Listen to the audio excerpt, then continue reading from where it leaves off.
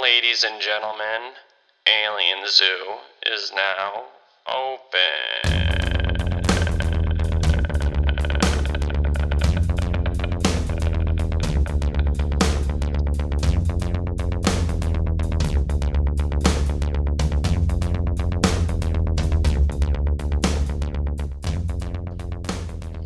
Hey everyone, welcome to Alien Zoo. My name is Chris, and thank you so much for listening. You know, when it comes to cryptids, some of the creatures within the realm of cryptozoology walk a fine line between cryptid and alien. Because these beasts are unknown, obviously, it's really difficult to place them in either category. When a creature, such as the one we're about to talk about today, walks this line, I will push it over on the side of cryptid, because this is a cryptid show. It makes sense.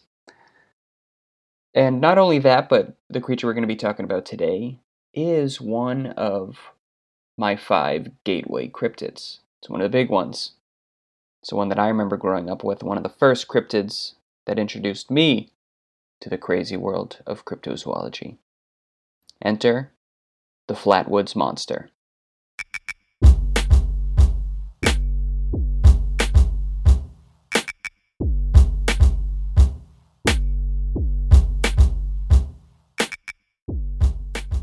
The Flatwoods Monster, also known as the Braxton County Monster, and delightfully nicknamed Braxy, is a cryptid or alien-type creature possibly clothed within a strange mechanical armor of some type. This creature is reported to have been sighted in Braxton County, West Virginia. Here's a little cool tidbit of info. You've all heard of Mothman, right? And I will cover him in the future. Well, even though the Flatwoods Monster reports happened over a decade before the Mothman sightings, these are 2 very interesting examples of the paranormal going-ons in the state of West Virginia. Right? Alright, let's shut up and get into it. The small town of Flatwoods is located in Braxton County, West Virginia. This was an area of the state that, for the most part, I'll say it was pretty boring. But good Lord, did all that change on the evening of September 12th, 1952. It was a normal West Virginia sort of night. It was about 7:15 p.m. There were 3 boys, the May brothers, Ed, who was 13, and Freddie, who was 12, and they had been playing in their schoolyard with their 10-year-old friend Tommy Heyer. They all happened to see something bright shoot across the night sky. They witnessed the object come to a rest on a nearby farmer's land. As soon as it landed, the boys ran home to their mothers and told them they just saw a UFO land. That's what they said. Amazingly, these must have been some solid children because their moms believed them, and with the company of a few other locals, they all made their way to the farm to try and see exactly what had landed. As they were walking towards the land, one of the locals in that group, West Virginia National Guardsman Eugene Lemon, he had a dog with him, and his dog ran ahead of the group and eventually out of sight. Now, moments later, erratic barking sounds were heard, and soon after that, the dog ran back towards the group with its tail between its legs. Poor pup. After about a quarter of a mile of walking, so here's where things get real. The group ended up on the top of a hill. And in the not-too-far distance, about 50 feet away, they witnessed what they claimed to be a pulsating, quote, big ball of fire. The witnesses also smelled a type of mist that stung their eyes and nostrils. One of the locals, who was himself a farmer, noticed 2 small lights hovering over the pulsating flame ball. He shined his flashlight towards the objects, and this revealed what has been baffling cryptozoologists and UFOologists for 50 years. The flashlight creepily illuminated a large creature which was said to be emitting a harsh, upsetting hissing noise before gliding, yes, gliding, towards the group. Now this was the final straw. The group, frightened and beginning to panic, quickly fled the area. The witnesses described the monstrous form as having a red, glowing, non-human round head and a large, circular, pointed cowling appearing behind the head in the shape of the ace of spades. Now, all of the witnesses agree on this hood-like shape. Could this have been an outer armor for the weak creature holed up inside? Maybe. Now, the two brothers' mother, Kathleen May, reported that the thing had long, stringy arm-like appendages protruding from the front, with long claws. But most other accounts of this creature claims no visible arms. So that's kind of strange. The lower half of the monster is often compared to the design of a dress, kind of, swoops out as it gets closer to the bottom. Kathleen May also described it as green, but others say it was a shiny metallic black that maybe reflected the green of the nearby bushes. Now, the bushes will become important later, okay? It was dark and they only saw the creature for a few seconds by the view of a flashlight. The entity has been referred to as the Green Monster. Just added to the list of nicknames. In 1952, Kathleen May was taken to New York City to appear on a current events TV show called We the People. While there, the original and most iconic drawing of the creature was made. This is the picture you will see first if you Google image search the Flatwoods Monster. The artwork was commissioned by Lee Stewart and drawn by a New York sketch artist based on Kathleen's description. The drawing has been, the basis for most of the Flatwoods Monster art out there.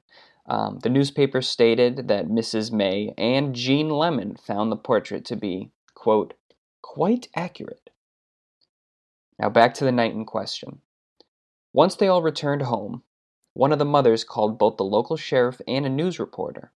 The reporter and co-owner of the Braxton Democrat, which was a local newspaper, was named A. Lee Stewart. He conducted a handful of interviews and later that night went to the exact site with the farmer. He didn't see anything. Great. The sheriff also came by the area with one of his deputies, Burnell Long, and searched the area on their own. They found nothing. But he did report a bizarre smell. He said, quote, there was a sickening, burnt, metallic odor still prevailing. However, early the next morning, Mr. A. Lee Stewart visited the location of the encounter for a second time, just to make sure he didn't miss anything. He discovered 2 tracks in the mud. Following the tracks were traces of a bizarre, thick, black liquid. The reporter immediately reported. Well, isn't that kind of a pun? That's fun. So he reported the tracks as possible signs of perhaps a spacecraft landing in the area. I don't know. That's a bit of a stretch, I think. But it was said that there hasn't been any sort of vehicle traffic in that area for over a year. One of the most logical theories of these tracks is that they're tires of a local Chevrolet, just going out there seeing if they can get a glimpse of the monster. And the black liquid? I don't know, maybe some engine juice or something? I'm no mechanic. After the unusual event that night, a few more witnesses came forward to share their similar experiences.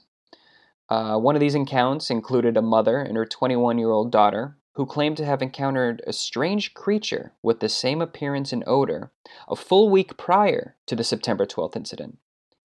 This occurrence supposedly affected the daughter so badly that she was admitted to a hospital for 3 weeks. It's a cool way to get out of school. Oh wait, she's 21. Get out of work.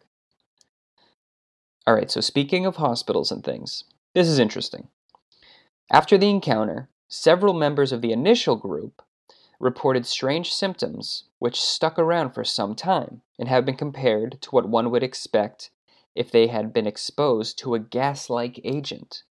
The symptoms included irritation of the nose, swelling of the throat, vomiting, and convulsions. A doctor who ended up treating a handful of the witnesses is reported to have described their symptoms as being similar to victims of mustard gas. But these symptoms are also commonly found in patients who suffer from hysteria or who have been through a traumatic event. They also gathered a statement from the mother of Lugene Lemon, in which she said that, at the approximate time of the crash, her house had been violently shaken and her radio had cut out for 45 minutes. And a report from the director of the local Board of Education, in which he claimed to have seen a flying saucer taking off at 6:30 a.m. on September 13th, the morning after the creature was sighted. Come on, flying saucer.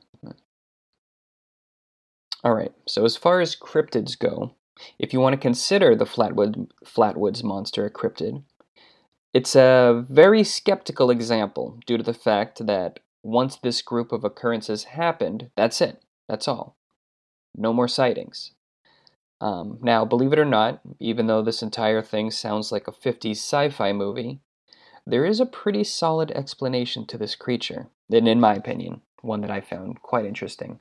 But before I go over that, there's one more witness story, or, well, maybe a couple more witness stories I'll go over. Now, a lot of people think the Flatwoods Monster is a mere isolated incident. Wrong! There's a wonderful book by the main man, Loren Coleman, titled Mothman and Other Curious Encounters. In this book, Loren makes sure to mention that there were actually a few creatures similar in appearance to the Flatwoods Monster seen during the next few nights close to Braxton County. Now, of course, it's unclear if all these encounters were in fact related, but it makes sense to mention them, of course, you know. It elongates the podcast. One of these cases happened about half an hour away near Sugar Creek, just prior to the original Flatwoods Monster sighting. Woodrow Eagle, this is not a type of bird of prey, it's a person's name. Mr. Eagle called the sheriff in Sutton to report something odd they had seen in the night sky. Mr. Eagle claimed that they saw a burning object, thought to be a, quote, crashed airplane near Sugar Creek. The sheriff was actually investigating this report when he was contacted by the May family, the family who encountered the original Flatwoods Monster that same night, September 12th. So there's one. Also on the 12th, 2 New York eyewitnesses were driving between Gassaway and Frametown, both about 20 minutes from Flatwoods, and just north of Strange Creek. The 2 drivers, a couple, George and Edith Snatowski, were driving in their car when they were hit hard with a terrible odor. It was so bad, in fact, that they had to stop the vehicle. George got out and began searching around for the source of the stank. They parked on a bit of a hill, and when George looked down the highway slope, he witnessed a large globe-like object creeping slowly back and forth, hovering just above the ground. The object also created a soft light. It was purple in color. Now George, curious as a cat, began to move closer to the object and suddenly felt, quote, the sensation of thousands of needle-like vibrations on his flesh. Then he was overcome with nausea and had to walk back to the car. Edith, remember there was someone else in the car, screamed that something was behind George. George turned in the dark to see, quote, a figure about 8 or 9 feet tall with a big head, bloated body, and long, spindly arms, gliding rapidly.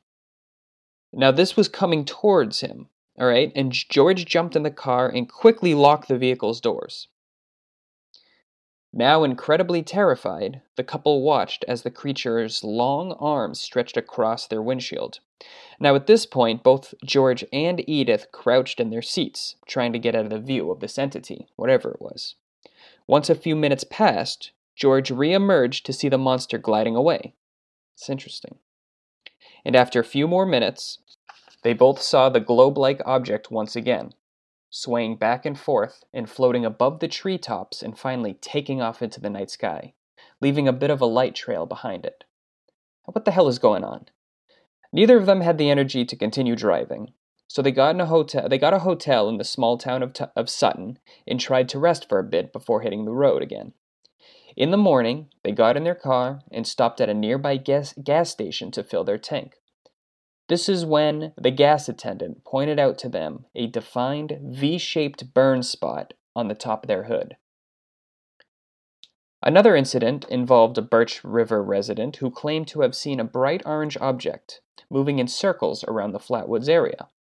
And sure, it's more than possible for these illuminating sky objects to be meteors, perhaps, But the movement of them is what's really bizarre. They don't move in a natural manner. Rather, their movements are very mechanical in a way. All right, so we've heard the stories. We have a solid depiction of the creature. Now, if it isn't an alien or a cryptid, what could the Flatwoods monster be? Enter our old friend, mistaken identity. All right, here's some explanations for the Flatwoods monster. It's fairly easy to see how the objects and lights in the sky could theoretically be meteors, besides the erratic movements of these objects. Or possibly some sort of aircraft navigation, or maybe a hazard beacon. I don't know. But let's focus on the beast itself. Now here's a quick reminder of its appearance, okay? It's upwards of 10 feet tall, large headpiece in the shape of ace of spades, 2 glowing eyes, 2 thin arms with spindly sharp talon-like fingers, and a sort of metallic dress that some have reported to be greenish in color. Could this be an owl? Yeah, Chris, maybe from the hell dimension. Okay, I know, but hear me out, okay? In a heightened sense of panic, fear, and anxiety, perhaps some of these witnesses just saw an owl. According to some, the shape, movements, and sounds, remember that hissing sound from the first night, that supposedly came from this creature are oddly similar to the silhouette, flight pattern, and call of a scared barn owl.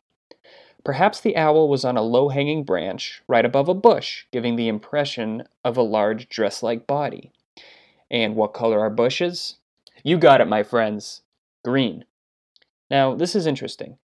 The numerous witnesses seem to be unable to agree on whether this thing had arms or not. But one of the witnesses who did report arms, Kathleen May, said the creature had small, claw-like hands. Could have been some other perfectly placed twisted branches, or maybe just the intimidating talons of a barn owl. Some Flatwood monster skeptics think that the appearance and the motions of the creature, if it was indeed a barn owl, was simply a mother owl protecting her young. Owls hiss when threatened, hence the hissing heard on the night of the Flatwoods event. Also, female barn owls happen to be larger than males and have more of an orange-brown tint to them. Now, this could explain the red-faced description on some of the witness reports of the monster. And if a barn owl decides to attack, they typically swoop their heads down and fluff out their wings around them in an attempt to make them look larger and more menacing. This could explain away the large headdress type thing in the shape of the ace of spades, all right?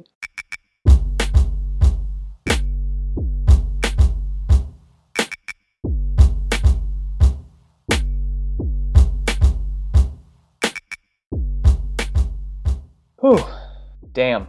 So there it is, the Flatwoods monster. That's quite a story. This was one of the first cryptozoological stories I read about as a youth. Check out the original artwork of this creature, though, seriously. It's actually quite terrifying. I don't really see a resemblance to an owl, but I'm not quite ready to call it anything else. This story has stumped me, as it has stumped quite a few people who are trying to get answers.